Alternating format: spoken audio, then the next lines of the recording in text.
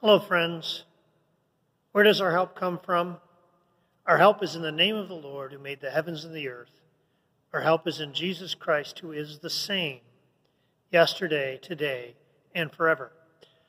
I would like to talk to you today about economics.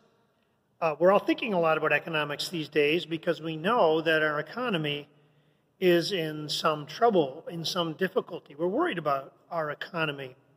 And we're worried about the flow of goods and services within our economy. That's what an economy is, right? An economy is based on the flow of goods and services and money within a community.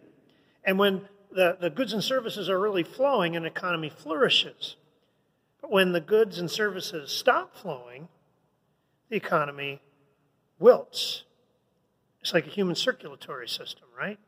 If my blood is flowing well, if I have good blood flow, I'm a pretty healthy guy. If for some reason my blood flow is constricted, I am not so healthy. I wilt. Well, right now in our economy, for good reasons, goods and services have been constricted. And we don't know when that will stop. We hope it'll stop soon. We hope that we'll get control of this virus, or we'll come to a situation where we'll be able to live and move around without being in fear of this virus quite so much because of testing or because of a vaccine or because of something. While we wait for the economy to get going again, we should pray for our leaders as they make decisions and pray for God to stop this virus. But in the meantime, there is another economy that we can get going. An economy that I think is at least as important, and I think maybe more important than that other one. And that's the economy of God's love. Did you know that God also has an economy? God's love has an economy that circulates. God pours out his love on us. And when we receive that love, we don't hoard it. We share it. We pass it around. And as we share it with friends, as we share it with neighbors, by helping each other, by encouraging each other, that love starts to abound. It starts to overflow.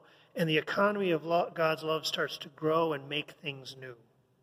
This is a real thing. Listen, Paul talks about this in 2 Corinthians chapter 9, in the Corinthian church, how their generosity just creates this overflow in God's economy.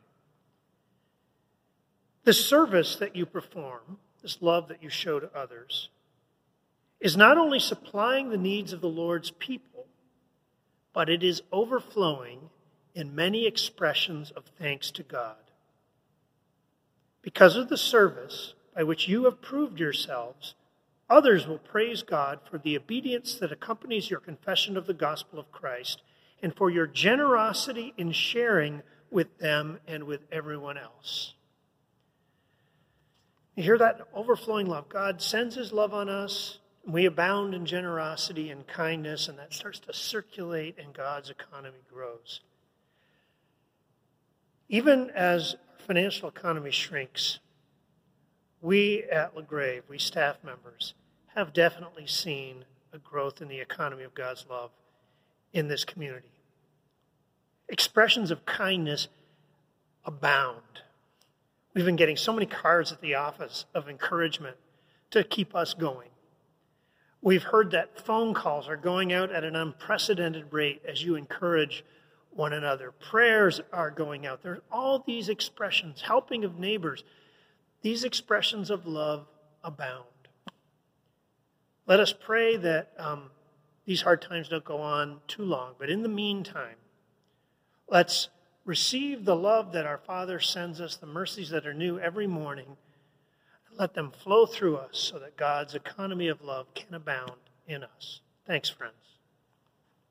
Oh, I need to bless you. May the peace of Christ go with you wherever you may be. May he guide you through the wilderness and protect you through the storm. May he bring you home rejoicing at the wonders he has shown you.